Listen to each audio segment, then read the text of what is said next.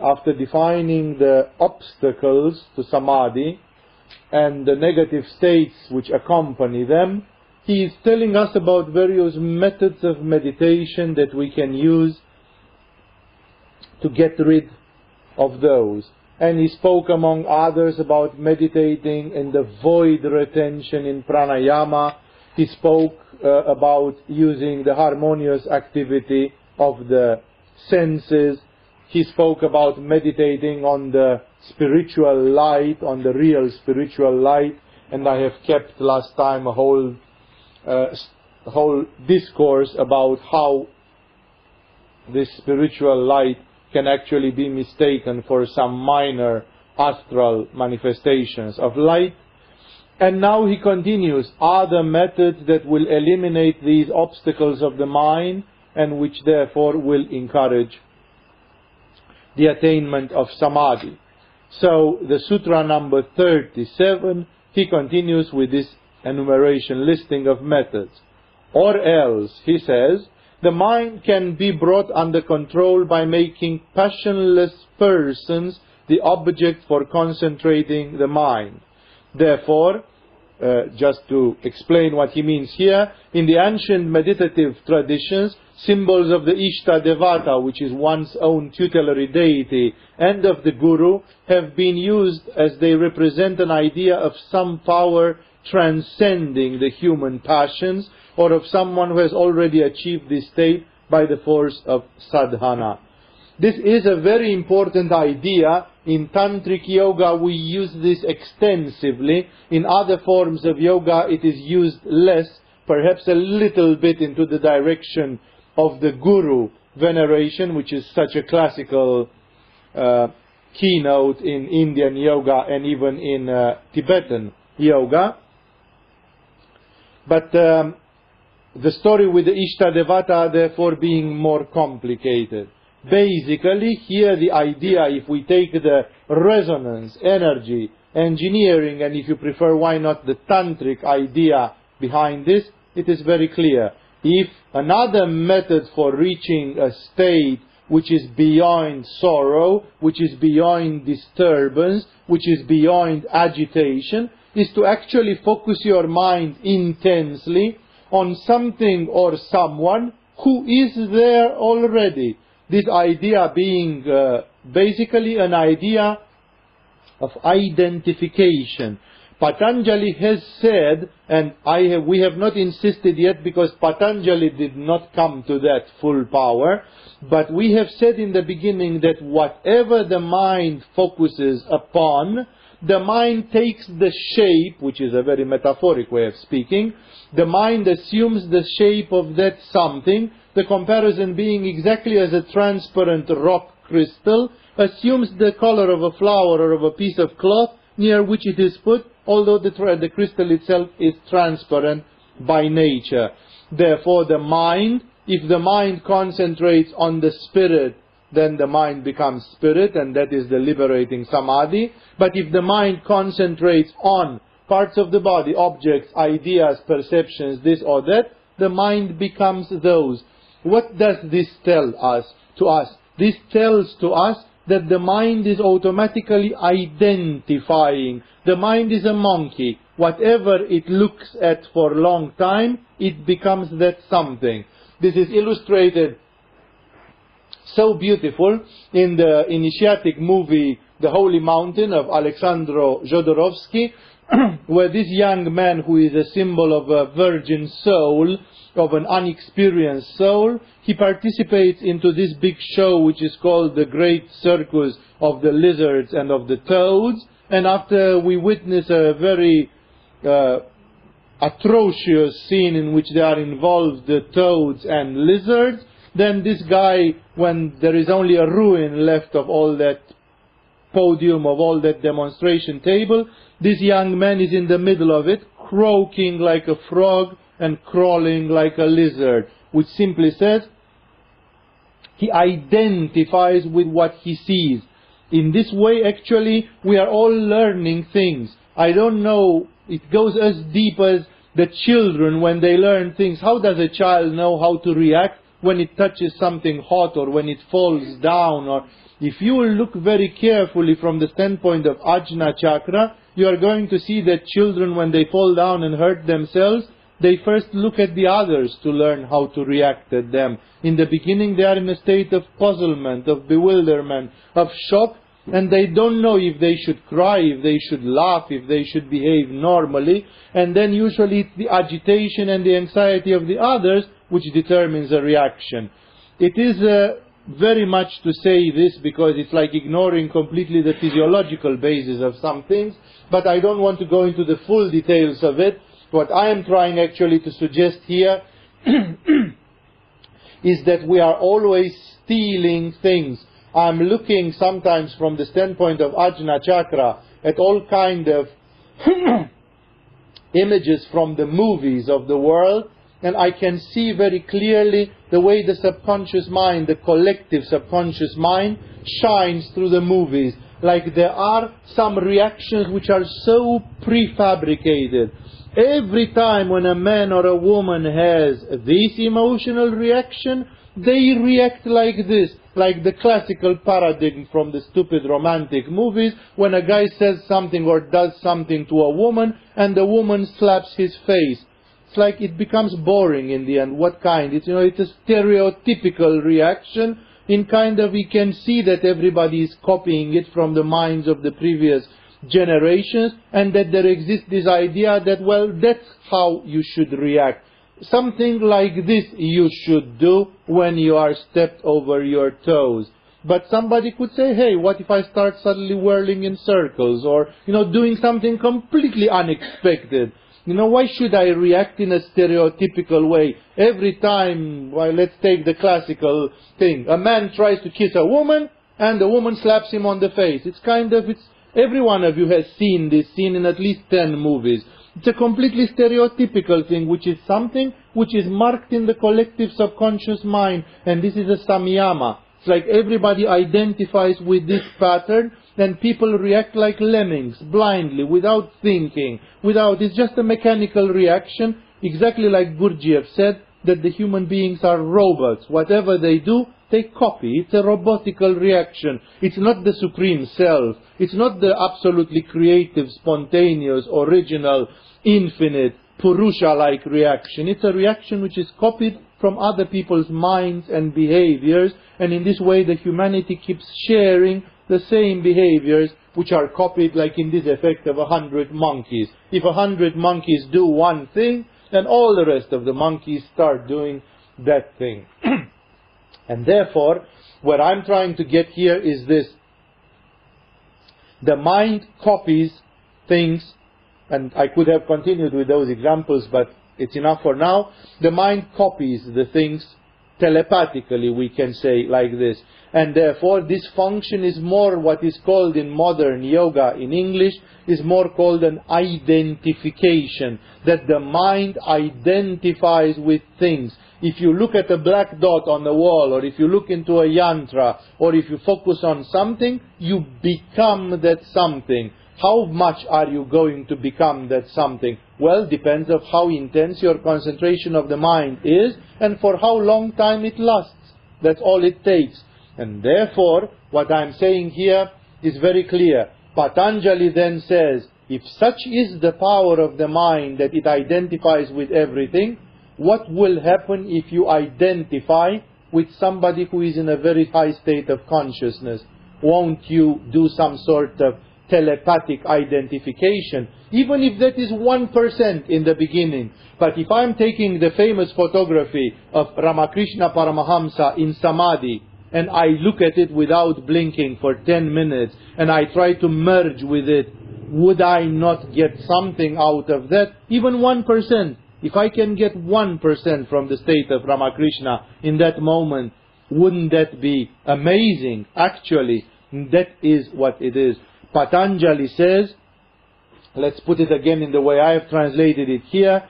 Patanjali says, or the mind can be brought under control by making passionless persons, which means enlightened beings, passionless persons, persons who have surpassed their domination by passion, the object for concentrating the mind. Focus your mind on something rotten, and you will resonate with the rottenness of it. That is the general law, the generalized law of resonance. Therefore, here the yogis are very careful. If you look at Ramakrishna and you are going to get something from the piece of Ramakrishna, and more about this in a second, then automatically if you are looking at a photo which symbolizes something demonic, inferior, terrible, you are going to get a photo of that. You are going to get a resonance with that. The same thing is about music. The same thing is valid about reading. For example, when you read a book by Ernest Hemingway, you get in resonance with the mind of Ernest Hemingway. What is the catch? Well, the guy committed suicide. He was a wacko. You don't want to get in resonance with the mind of Ernest Hemingway because he was an unhappy person who ended in suicide. Therefore, a good yoga guru would tell you don't touch Ernest Hemingway, because look at Ramakrishna's photo. Burn the books of Hemingway because they inspire suicide, even if Hemingway did not intend that, but the resonance is with the mind of a suicidal person. People can say, yeah, but the suicidal person is a very interesting thing sometimes. Right. If you want to dabble in this kind of mud, be welcome. The yogis don't make these kind of compromises, and they say if you have time to go 1,000,000 years through samsara and waste your time bumping your head in all the ups and downs, go for it. But if you want to take the shortcut, you will avoid all these pitfalls because they are a waste of time. Somebody has been there, done that, and you can learn from that already. And that is why you should understand from this the opposite as well. What if you put a demonic symbol in your room on the wall and you look at it all the time? What if you take the photo of whatever, this guy, LaVey or whatever his name is, the president of the Satanist Church of America, and put it as a painting in your room, as a portrait in your room? What if you take the photo of Che Guevara, that you may accept as a great revolutionary, but who was a terrorist, a murderer, exploding man, and whatever else he was? Therefore, the problem is very clear. You become what your ideals are, actually, and that is why the yogis say you can appease your mind if you focus your mind upon those who are there. Can you recognize them spontaneously? No. That is the tragedy, because if Ramakrishna Paramahamsa is in Sahasrara, you will look at his photo and you will not feel anything. The first time when I looked at a photo of Ramakrishna 25 years ago, when somebody talked to me about Ramakrishna and said, you know what a great spirit this was the real thing, and so on, and I read about him and I realized, wow, this man should have been something really amazing. Then I look at his photos. My first reaction, even before thinking about what I said, was that I told to my teacher who showed me that thing in that day, I just smirked like this, and I simply said, this guy looks like my grandfather, which means he's a peasant, he's a farmer. He looks just like a stupid farmer. And my teacher said, you haven't looked right. Look again and give yourself some time to look in this photo.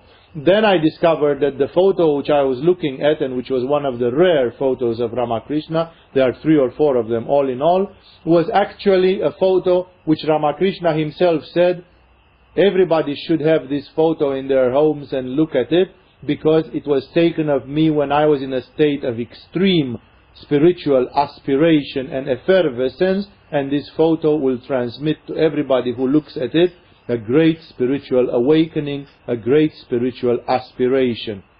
Could I recognize that as a rookie? No, I could not recognize that, but today I can see it very clearly, and therefore this is the catch. You don't see it, and therefore you look at a photo of Ramakrishna, it doesn't look as thrilling as a photo of Jean-Paul Sartre. You look at a photo of Shivananda, Ernest Hemingway looks more cool. You look at a photo of Mahananda Mai, you prefer Madonna in your room. You look at a photo of I don't know whom, Swami Lakshmanju, you would rather have a photo of God knows what dude, Michael Jackson or something, in your room. This is where it goes, because we resonate on our dominant chakra. If you are on Svadhisthana, your photos in your room will be photos on Svadhisthana. You will not have the photo of a single Buddha in your room, because it doesn't fit with your state of mind, and you don't feel it. It's like something abstract, it's boring, it's disturbing. Che Guevara at least was a cool guy. He wrote the motorcycle diaries, and he was a cool guy who wanted freedom and revolution, or whatever he wanted. And in the process, he just killed a few people. What the heck? Everything has a price, right? And therefore, what I'm trying to say here, it is that this principle is actually very important. If spirituality can be transmitted through a photo, then automatically this says a lot about the resonant energy of our universe. That is why the people in the old days, especially the yogis, and there are yogis of India and Tibet still who do this, they don't want people to take photos of them, and even more so to film them. And especially when they are in high states of consciousness, because they know that the high states of consciousness can be copied actually by this act. That is why I remember I once was together with a friend of mine who was a clever guy, and we went to somewhere in the mountains to one of the high Christian mystics who was extremely advanced in the art of prayer, and he was famed to have reached the divinization state, the enlightenment state, through the art of prayer. And this guy was extremely scrupulous, morally, ethically, very diffident on anything which was an infringement on all these rules by which he lived. And at some point, my friend is asking him, would you be agreeing that we take a photo of you? And this guy starts objecting and saying, there have been some assholes who took photos of me and then they started selling them out there, and I don't want to make a photo for anybody who will make money on my photos, and so on. This is not a business, and I abhor being taken photos of. So then afterwards I hear that somebody made business of it. And okay, my friend kind of bewitched him and told him, look, I promise I will give to anybody who asks, who is here and knows, I'm not going to sell them, I'm not a businessman, I'm not even from this village or town or anything, I'm a visitor and I would like to have a memory from you. And the guy continued refusing for a while, saying, why don't you take a donkey and write my name on it and take a photo of it and say that's me, you know? Because he said, what am I? I'm nothing, I'm just an old man, a rotten old man, and so on. Okay, my friend knew all the things that these guys camouflage themselves, and he kind of insisted. Okay, he accepted. He took a photo. He said, okay, you can take a photo. And he kind of stayed, and he took a photo. And then my friend came hard on him, and he said, would you now please agree that I could take a photo of you when you are in a high state of prayer? At which the reaction of this guy was amazing. He was a very tough old man, hardened and everything. And he giggled like a child when he heard this one. In the middle of it, his eyes popped up like this, and he said, smart devil, he said, like this. And then he recomposed his composure, and he said, this kind of things cannot appear on films and on photographic things and so on. This is something, you are completely wrong in asking such a thing or something like this. But he was caught off on the wrong foot for a second, and yes, they actually can be, because everything is resonance, and therefore these kind of things can be there. That's why most yogis in the old days, they didn't want, because so many of them in their aura, they had paranormal powers, they had all kind of siddhis and riddhis and things like this, and they knew, if I give this photo to somebody, and if they just spend 2 hours every day looking into it, they will get what I got. It is samyama, and it's kind of pre-digested food. It's like I can give it to everybody, and it's too easy. And therefore it's a taking of karma. And it's a lot of trouble which comes with this. Therefore they avoided. There were some who even used their powers of mind to prevent it from happening. In the book of Yogananda, you find out that when the first guy tried to take the photo of Lahiri Mahasaya destroyed his film. And then the guy said, look, I couldn't take a photo, you veiled my film. And the guy said, well, are you trying to take photo of the immortal spirit on your stupid camera and so on? And after he scolded him, this guy asked for permission. But please, let me just take a... Okay, the guy said, if you ask like this, like, there's a whole story. The Native Americans from North America, when they took the first photos of them, and even when they made sketches of them and drawings of them, like painting, they said that their souls were stolen and they were put on that piece of paper, and that somebody can do witchcraft on it. I remember even 25 years ago when I was going, suddenly one of my tantric teachers shows me a gypsy woman who was very special from the standpoint of the tantric resonance of her aura. And then this guy says, wow, this woman has some magic properties. And we go and talk with her and we find out that she is indeed a very, very special woman. And then this friend of mine says, would you allow us to take a photo of you? And then this woman suddenly steps back because she was into witchcraft and shamanism and things like this. And she said, no, you can make magic with photos. You must be kidding. You know, it's like, I'm not going to give my photo to you because I know what photos can be used for. And therefore, remember that this story with the photos is an amazing gift of modern times if you learn to use it. They didn't have it in the old days. In the old days, the Knights Templar, who in spite of all the beautifying things which try to be said about them today, were nevertheless doing a lot of black magic things. The Knights Templars, they had a technique which they applied several times for getting rid of their enemies. And their technique was using a special meditation in which they had to be present at least 400 nights. And that was that they should get hold of a painting or of a drawing. That's in 1200. We're talking about the deep Middle Ages when there was no photography. Just a painting, and probably a rather primitive painting, of the person they had as target. Like, for example, somebody who was an enemy of the order of the Templars. And they would hang that painting on the wall, and 400 Templar knights would look into that painting and pray that that person should die. And that person died in a few days. That is the power of resonance. If a painting can do that, how much more can a photo do that? This has been demonstrated in radionics. In radionics and radiesthesia, they have made decades of experiments in which they show that a photo can be irradiated and transmit the effects to its originator if the negative, the cliché in the normal photography process. You take a photo, you make a negative film, from the film you make a photo. If the film still exists and it has not been burned or destroyed in any other way, then you can do this transfer.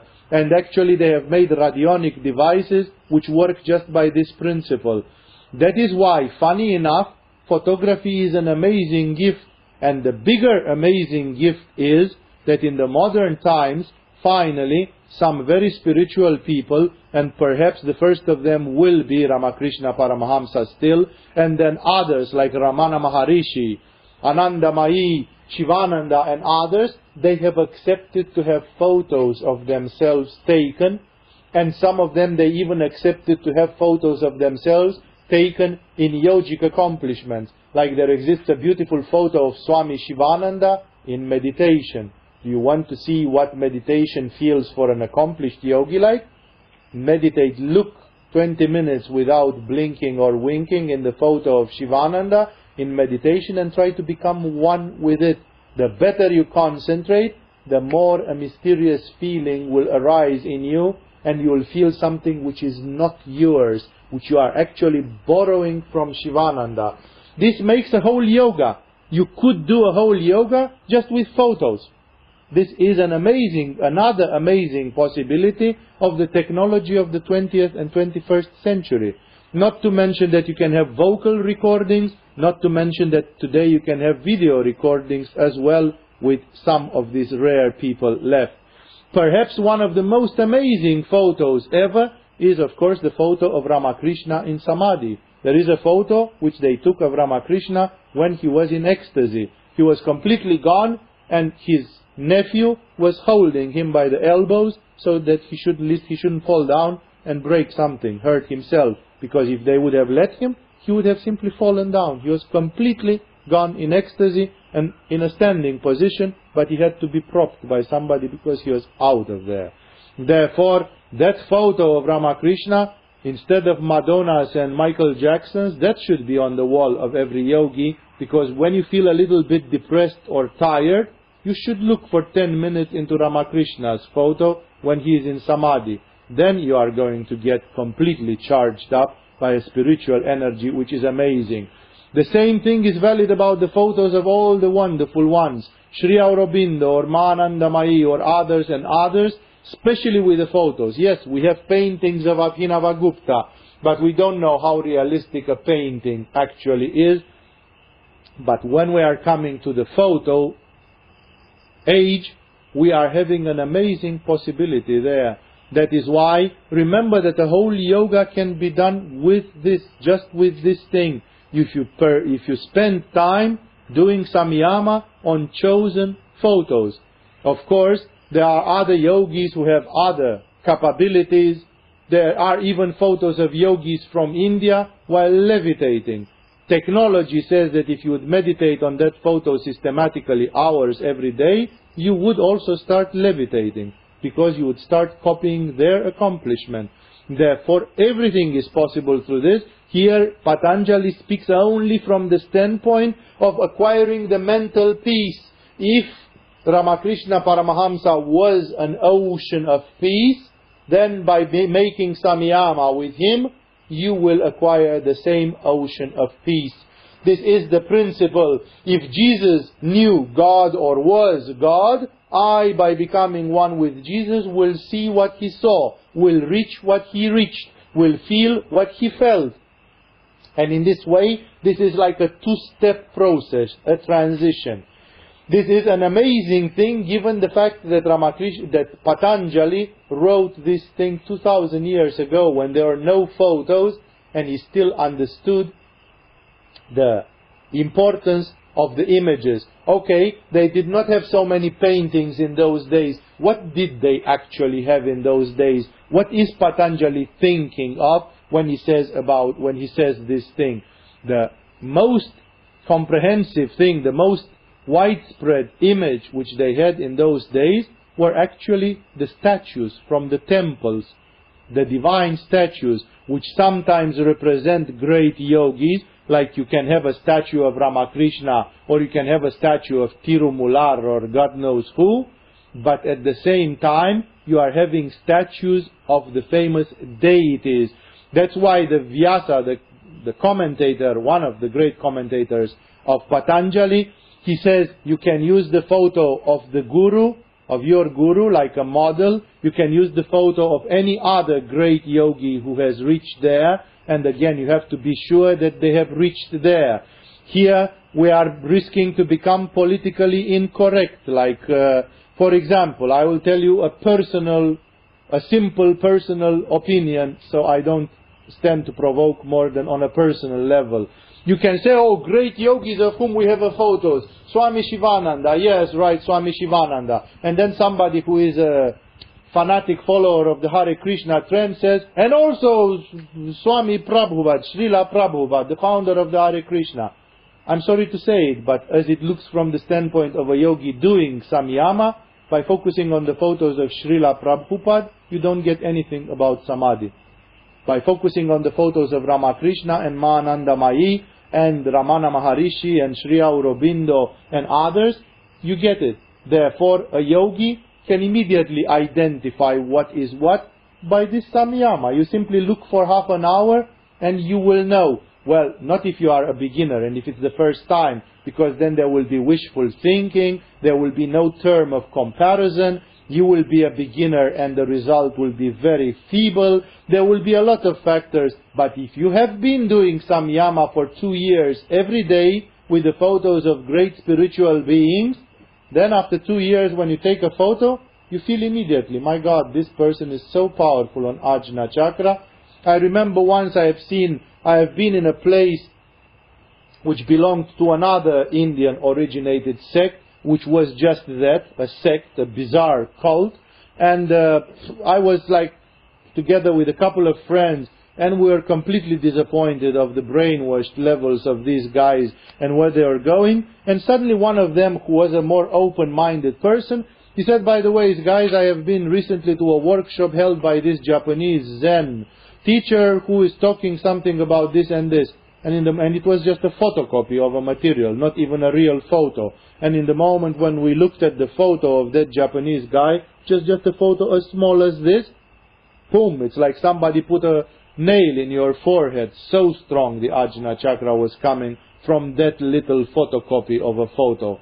Therefore, what I'm trying to say here, this art can be developed, and it is an art which I recommend to all of you. to perform this identification. In the later chapters of Yoga Sutra, Patanjali comes back and he calls this identification samyama, and he describes more in detail of what it consists, although even there he doesn't actually speak practically how to do it. Practically, the things are like this. What you keep your mind focused on firmly, your mind becomes light. It's just a matter of time. Therefore, a classical theory, a classical procedure for performing samyama is exactly like this. You take, let's say, the photo of Ramakrishna, and now I would like to feel like Ramakrishna. What is the first thing that I have to do when I want to feel like Ramakrishna? First of all, I have to forget about myself for a few minutes, because my ego is my biggest obstacle.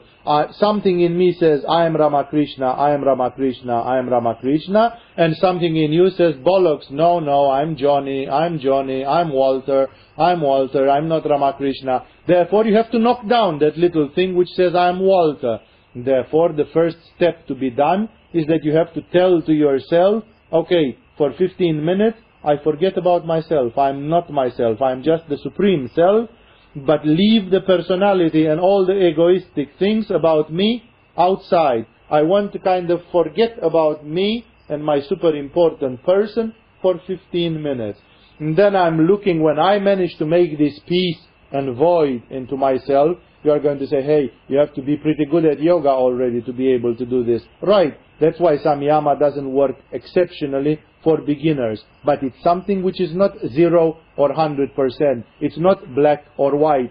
There are many, many levels. You are somewhere in that gray zone. I can only guarantee that by practicing, you will become better and better at it, even if you are lousy in the first day. That's the rule of any practice. Therefore, you put yourself out and you look at Ramakrishna's photo. You are a man, you are a woman, it doesn't really matter.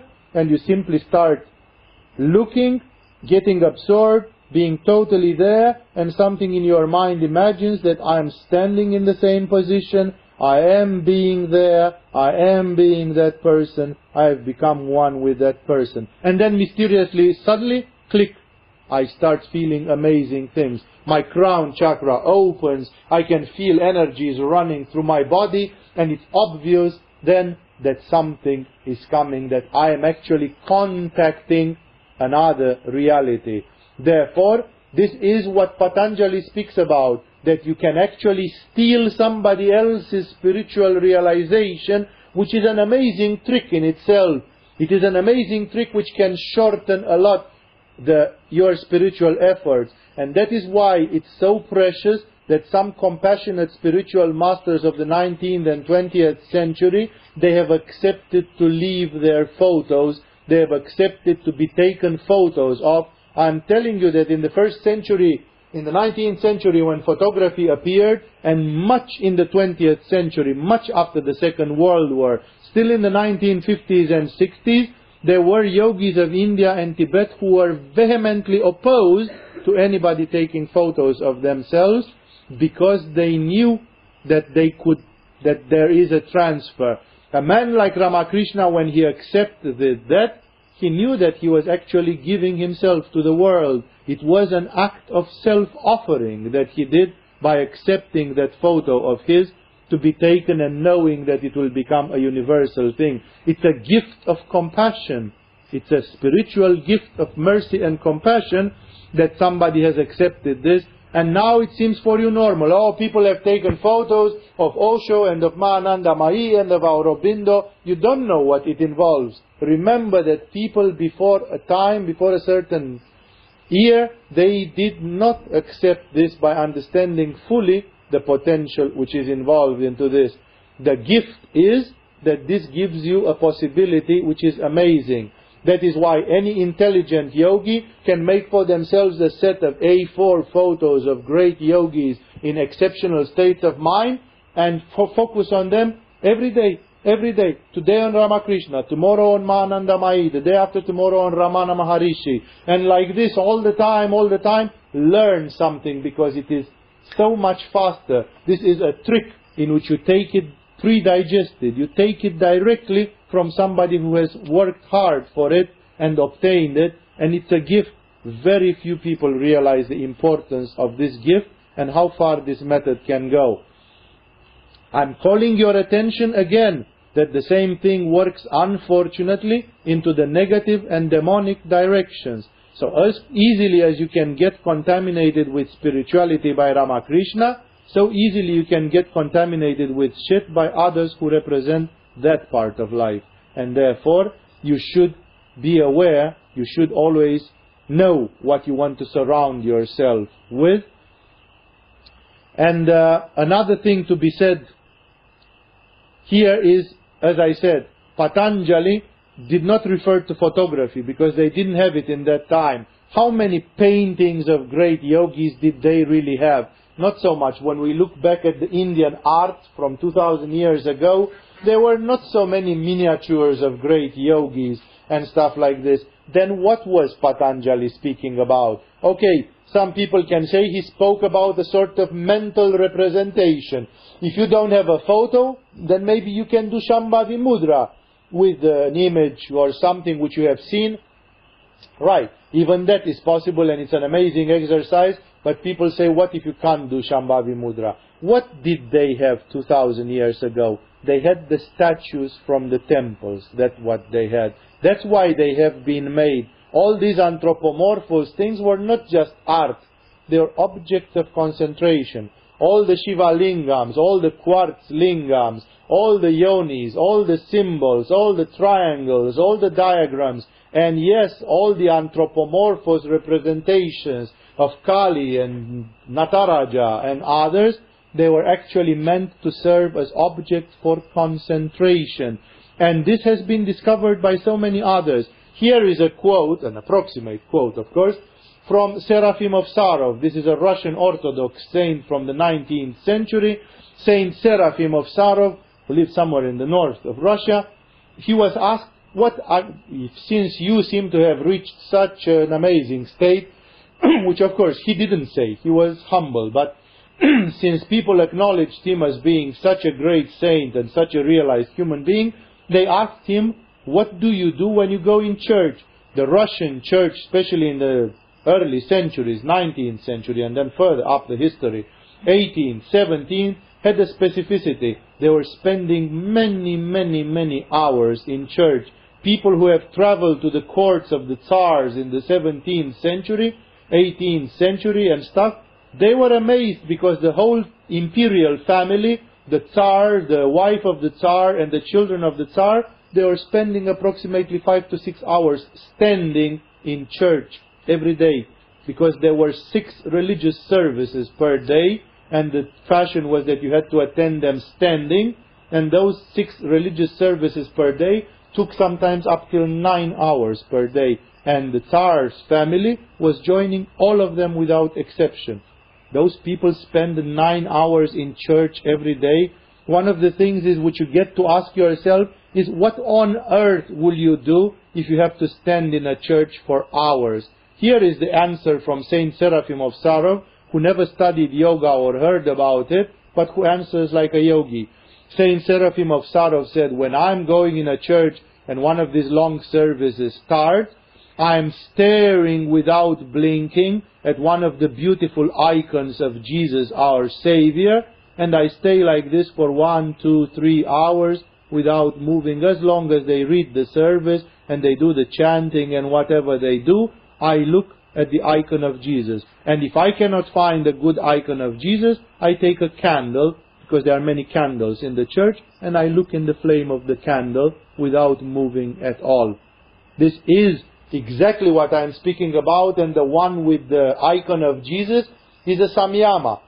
Any one of you has the curiosity to see why Jesus is Jesus, why don't you start a little bit of a tapas, that for 50 days from now, you take a beautiful Byzantine icon of Jesus, really beautifully made, one of the real good taste ones, and you start focusing on it 30 minutes without blinking, trying to become one with Jesus, and see what's happening. Therefore, then you will suddenly understand where that power is. And therefore, that's exactly what Patanjali says. In their time, they had not icons, not so many paintings. They had some, but they had very much statues. Those statues were sometimes representing yogis, but sometimes they were representing symbolic forces of the universe, like Nataraja Shiva, which represents a certain aspect of the divine consciousness, or Kali, the Black Mother, which represents the force of the almighty time, of the all-pervading time, and other such symbols. And therefore, they looked upon those symbols because they realized that those symbols represent high levels of consciousness. They realized if you look at Nataraja and if you become Nataraja, then what else is there to say? Are you in Samadhi when you are in Samyama with Nataraja Shiva? Of course, you ought to be. And therefore, here is the most simple yoga. Take a Nataraja image, sit in front of it, and look into it without blinking and merging with it until you reach Samadhi. Hours every day until you reach. That's what Patanjali says. You can calm the obstacles of your mind by identifying with those who have reached already, as he calls them here again, to come back to the text. You can bring the mind under control by making passionless persons the objects for concentrating the mind. Therefore, this is very, very clear, and it opens an entire avenue, especially in modern times with the advent of film, videos, computer images, 3D images, and all kind of unimaginable things.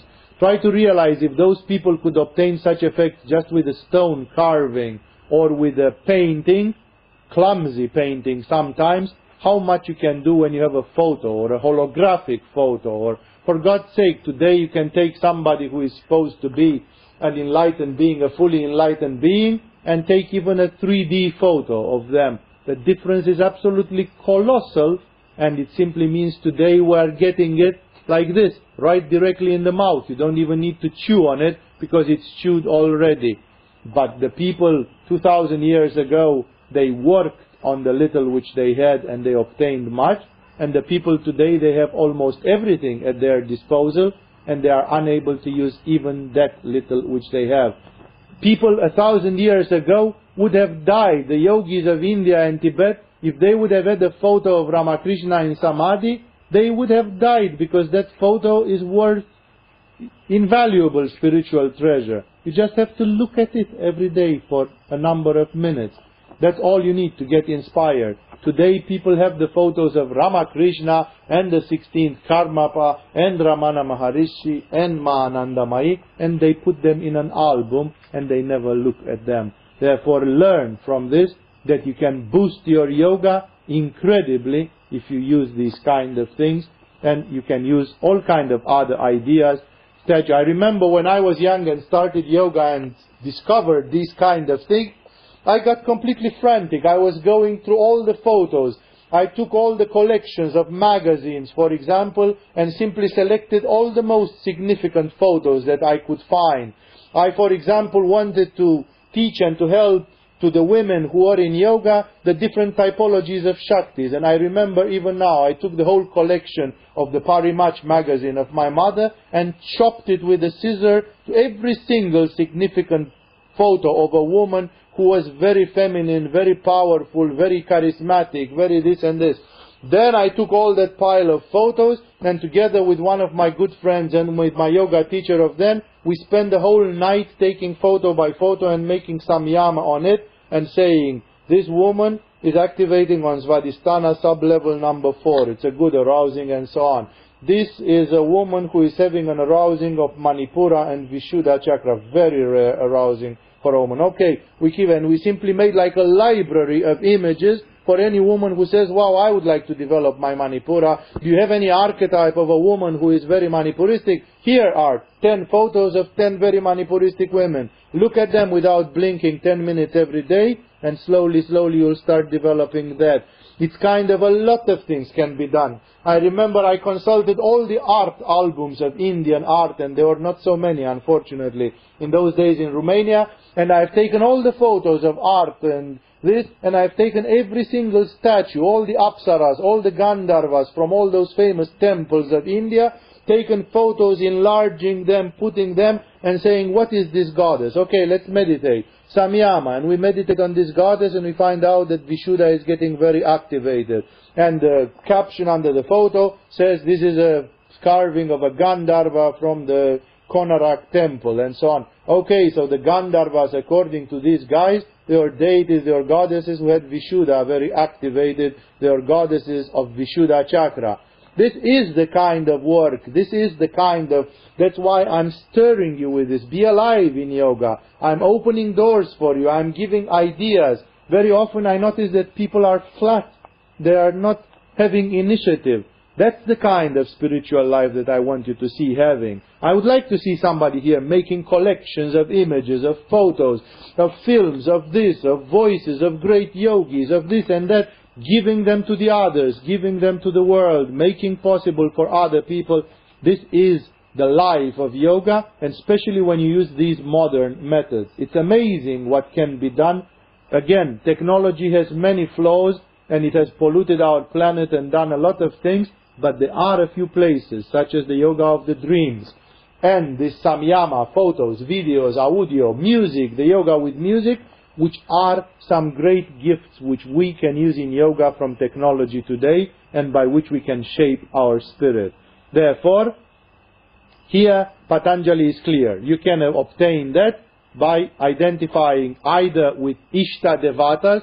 Let's make clear this concept, because I feel I have skipped the explanation. There exists a concept which is called Ishta Devata, and is valid for the Tibetans also, but they also have a Tibetan name for it, which I don't remember now. The Ishta Devata is translated usually in the English texts, both from Tibetan Buddhism and from Hinduism, as tutelary deity. Tutelary deity is an idea which says each and every spiritual seeker, each and every yogi to be in this room, actually has a tutelary deity. What means a tutelary deity? It means that according to your astrological sign, according to the development of your chakras in your previous lives, according to all the sadhana which you might have done until now in this life or in others, according to what your spirit and soul is, you actually have developed, because nobody develops equally. You have developed something, a chakra more than the others, an aspect more than the others. Like some people are more like warriors and competitive, while some people are more like reserved and retired, or whatever you'd call them, like withdrawn would rather be a word for it. And therefore what I'm trying to say here is everybody represents a certain archetype. Well, the yogis of yore had the claim, and it is still happening today, that they could discover somebody's tutelary deity. Like they would look at that person and they would say, you are in resonance with Kali, which simply means your strongest resonance is Kali, which will say automatically Kali is your tutelary deity. Not everybody's. Her tutelary deity is Ganesha, and his tutelary deity is Tripura Sundari. And therefore, we are actually having a typology for every person, which is expressed by a tutelary deity, which means the archetype of consciousness and energy, which is closest to what your essential structure is. And when you have been told such a thing, then automatically you knew, wow, I have to work with this, because this is what will give me the fastest result. And therefore, the yogis, young aspirant yogis of India and Tibet, they chose their tutelary deity as their spiritual protector. If somebody said, okay, my tutelary deity is Ganesha, it means I have all the time to pray to Ganesha, to meditate with Ganesha. Ganesha is my daddy, simply. Ganesha is the one who will always come fastest, protect me, help me, inspire me, and therefore I will rely mostly on Ganesha. Ganesha being nothing else but the personification of a cosmic force, of a principle, of a certain energy and state of consciousness from the universe. And therefore, that's what Patanjali says. You can meditate on images of great enlightened beings, of gurus, because the guru is sometimes the closest to you. It's somebody whom you know personally and whom you can use for this. Or the Ishta Devata. You don't want to do that? Take an image of Kali, if Kali is your Ishta Devata, and meditate exactly in the same way. Take a beautiful, inspiring statue or painting of Kali, look into it without blinking or winking 20 minutes per day, become one with it. The more advanced from here would say, well, can't you do that with the mantra and yantra? Sure, but that's an initiation, and not everybody has had the gift of having that initiation. That's for people who have good karma and who have already received such initiations. For the bottom line is that you can always use something like these images. And therefore, this is what I'm getting. Patanjali says, such symbols, such images, such as Ishtadevata images, representations of the gurus, photos, today we say, photos of great masters and others, they can be used for eliminating the obstacles of the mind. This is very significant. Please meditate deeply upon this, because this opens an entirely new avenue in your approach to yoga.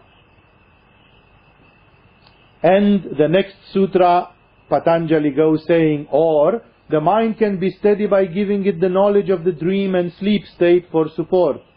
This statement is, of course, very clear. The mind can be controlled by developing the method of conscious dreaming and conscious sleeping, lucid dreaming, conscious sleep, which is called nothing else but Nidra Yoga, or by some Yoga Nidra. So here Patanjali says, another method for obtaining the removal of the obstacles and cleaning the mind of these obstacles and negative effects is practicing the awareness of the dream and of the deep sleep.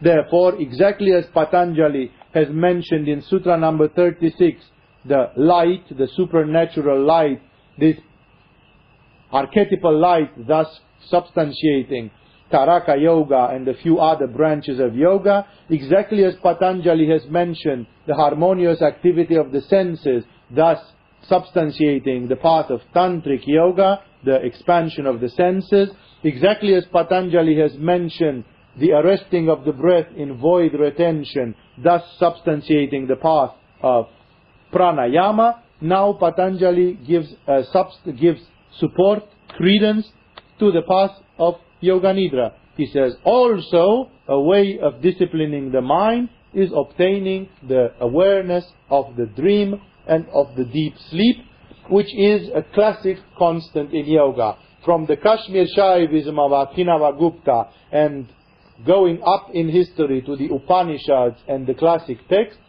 you will constantly find reference. It's true, it's very discreet and not technical. Here in this school we teach you technically how to do it, because there is a technology of the Yoga Nidra.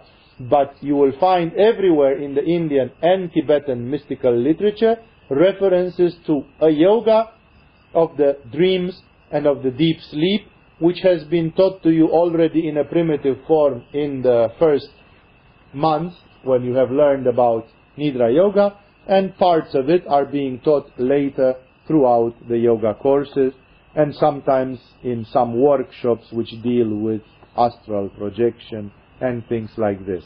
Therefore, here Patanjali gives another alternative. If you don't do that, or together with that, or another version, is by giving it the knowledge of the dream and sleep state for support. This is very, very clear.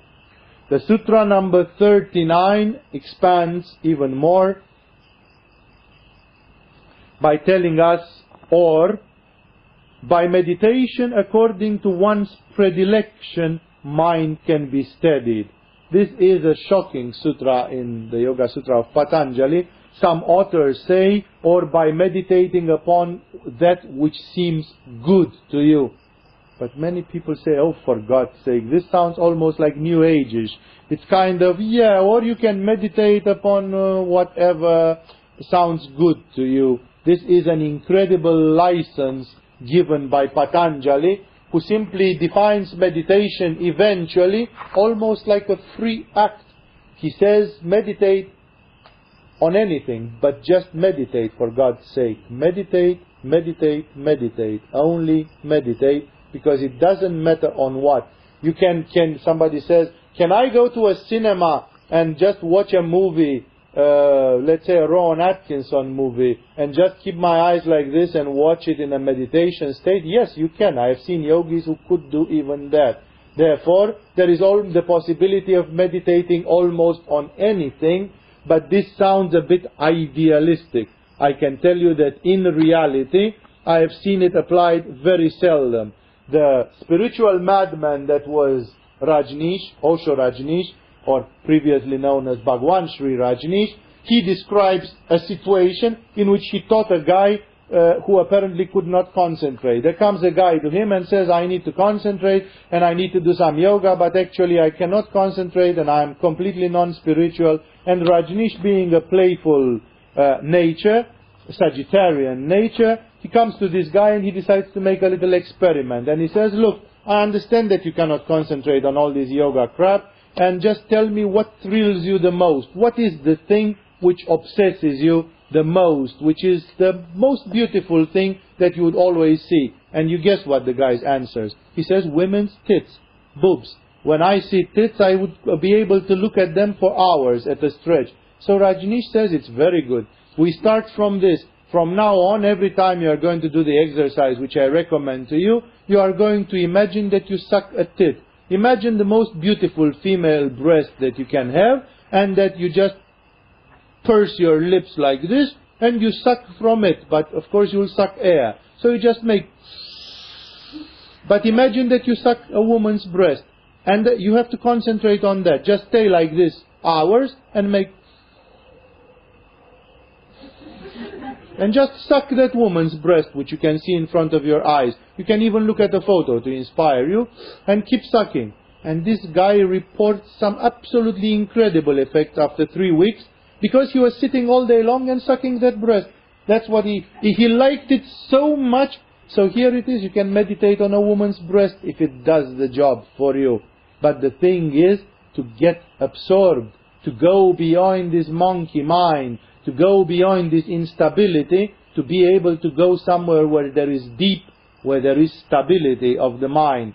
And that is why this Sutra of Patanjali is showing ultimately how tolerant Patanjali is. Patanjali seems to be very rigorous, and sometimes he is very strict on some things, but in the end he accepts, hey, the mind is infinite. Maybe you come from Greenland, and for you what is holy and not holy is not the same as for me. Then how should I teach you? Therefore he says, or else, meditate according to your predilection, right? You are Christian, right? Maybe Patanjali says, I have never seen an icon of Jesus because it didn't make it to my place, you know. Would you like to meditate with an icon of Jesus or something?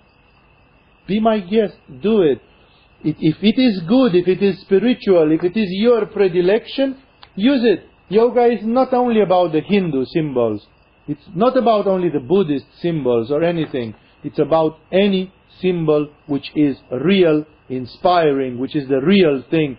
Many people say, well, how do I know if it's the real thing? Well, you should have the common sense, right? Because, again, I said, it's a samyama.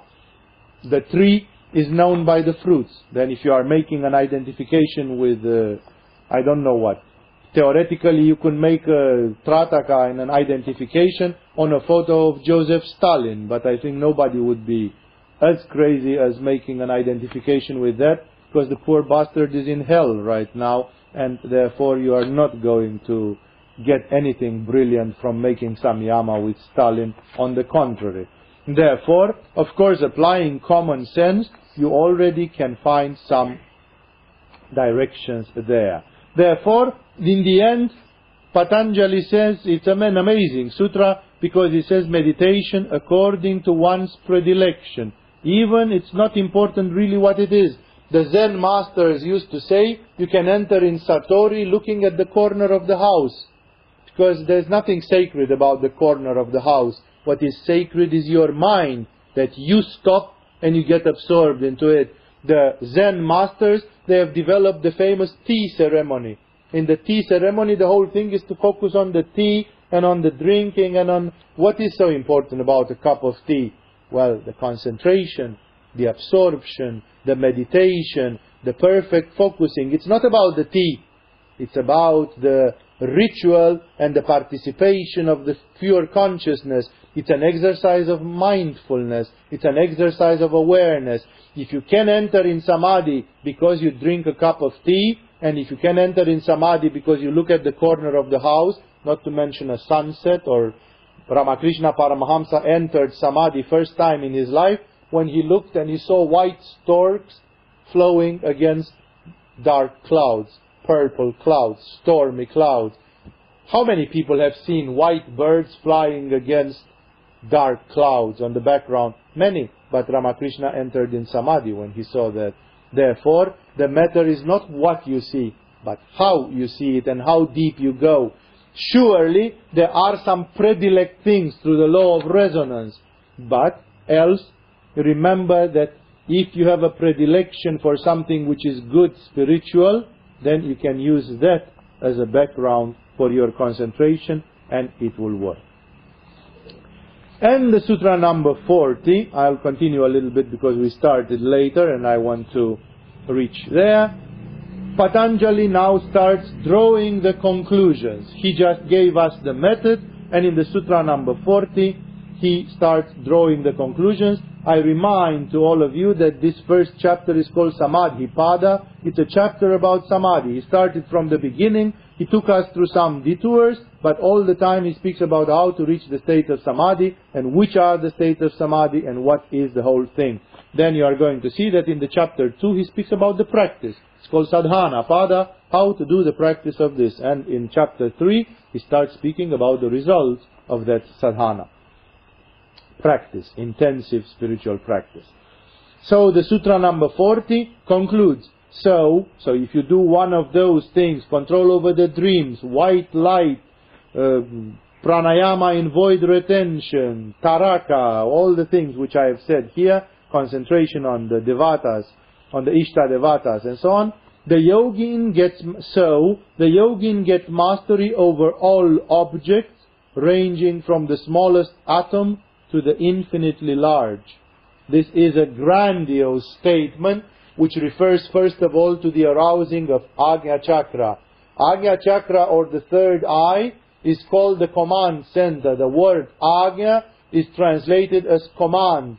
Why command? Because Agnya Chakra has command over all the forces of this manifestation.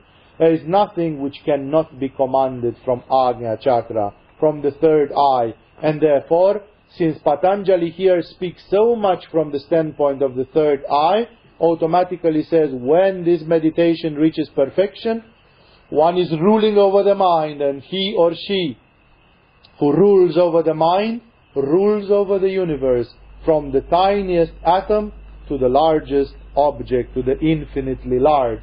Therefore, the first thing tells us that actually with this one can activate Ajna Chakra, and with this one can obtain mastery over the manifestation. This is eloquent in itself and says everything which needs to be said, but this sutra is hiding another little trick to it.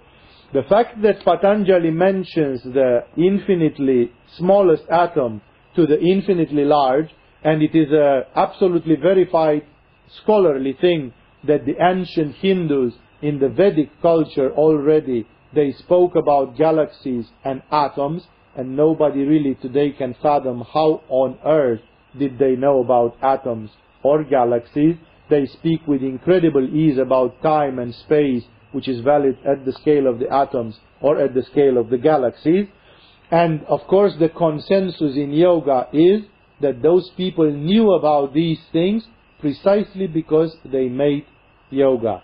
A typical statement, and I think Patanjali comes again to it as far as I remember, a typical statement which is taken over many yogis is that the yogis who focus on Ajna Chakra, among other things, they obtain the incredible power of zooming down to the scale of the atom, and thus understanding the atomic quantic structure of matter, and then zooming out to the scale of the universal and galactic, and thus understanding the macrocosmic aspect.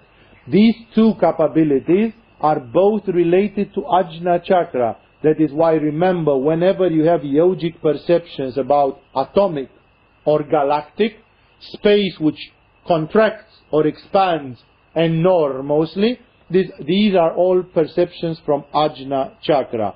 And that is why they have been codified by the yoga tradition of India, and they have been preserved as such, by the Tibetan yoga under the names as two of the greatest paranormal powers which are obtainable by the mind. Among the many paranormal abilities obtained by the mind, 8 of them are classified as Mahasiddhis, which means great paranormal capabilities, and they are called so because they are way, way beyond the daily experience, and they are so vast and so almighty that in the daily life, compared with this mundane life that people live into, they are simply too big, much bigger than nature, and you really don't find anything you could use them for, because some of them are like you could spin the universe on your little finger, and then what has that to do with the universe which is like this? These Mahasiddhis are in number of 8. Always remember that in yoga they are related to Ajna chakra. Only those who perfectly arouse their Ajna chakra can ever hope to reach to such a level. Perfect arousing of Ajna chakra is a city in China, right? It's an amazing concept. It's a gigantic concept. And the yogis consider that from this arousing of Ajna chakra, there proceed the 8 Mahasiddhis. The first 2 of those 8 Mahasiddhis are called respectively Anima and Mahima, which mean actually the power of the atomic and the power of the galactic. Anima means the capacity to go. It's not like the anima from modern psychology. It's in Sanskrit. And anima in Sanskrit, it means the power to zoom at the level of the atoms.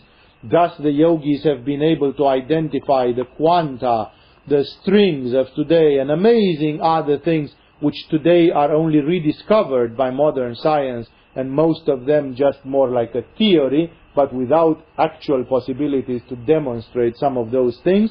The yogis perceive them through introspection, through Ajna chakra, and thus they understood the atomic. That's what allowed them to even identify that the universe is like the atom, that the atom is like the universe, and that actually the consciousness exists even in an atom. The yogis have considered that the smallest unit of consciousness applies actually to atoms. That is why one of the biggest theosophical authors in the beginning of the 20th century, she wrote a book which was called The Consciousness of the Atom. Because even the atom, according to yoga, according to the ancient yogic literature, even the atoms have a consciousness. How did the yogis fathom this one out? It sounds like science fiction. It sounds like imagination, rich imagination, speculation. Well, the yogis have got to this through the arousing of Ajna chakra, the third eye. That's the power first to zoom into the atomic, and then the other opposite one is to zoom into the macrocosmic, to understand the galactic, to understand the universe. As you are going again to see that Patanjali comes back to that one also and tells us a few amazing facts about that. Therefore, remember that all these perceptions, and that's why modern science, when going in quantum mechanics, which goes into the microscopic, or going into the relativity theory, which goes into the macrocosmic, they are actually making mental experiments on Ajna chakra. That is why to be able to understand what Einstein said, or to be able to see what Einstein saw and to reproduce his things, you have to have a very powerful Ajna chakra. To be able to understand quantum mechanics, you have to have a development of Ajna chakra. That's why Albert Einstein, with the risk of sounding arrogant, said in the time of his life, he said, I don't think that there are more than 10 people today on earth who truly understand, that was in 1930s, who truly understand what I'm telling in the theory of relativity. And the truth is that with Ajna chakra you can see it. If not, you can just repeat it, learn it, but you will not feel it. Albert Einstein reached to the point that although he didn't know mathematics and he was a poor student in university, he could feel it, and thus he went ahead through intuition, this intuition from Ajna, this supramental power. He actually reached beyond the rational calculations of some mathematicians and technically oriented scientists. And that's why what I'm saying here, that is the understanding of the microcosm and macrocosm. It's from Ajna chakra. Either you go to the quantum or to the relativity levels, and it appears very clearly from the Vedic literature that the yogis of India and Tibet, who have been all of them very good and working on Ajna Chakra, they have actually gone there, and some of them had managed to explore those realms of consciousness.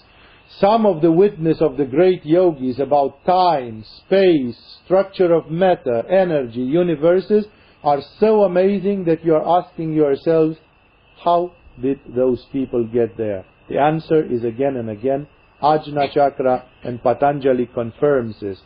So, in such way, the yogin gets mastery over all objects, ranging from the smallest atom to the infinitely large.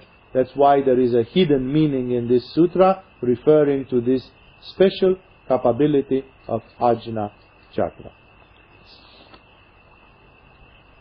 And I will stop for now here, because in the end, Patanjali makes the final classification of the forms of Samadhi, and I would like to leave that aside as a separate topic. So we'll stop the discourse here. We'll just spend a few minutes now in the end meditating on Ajna Chakra to deepen some of these truths. And then next time when we meet, we'll conclude the first chapter with Patanjali's description of the forms of Samadhi. Please prepare for a few minutes of meditation.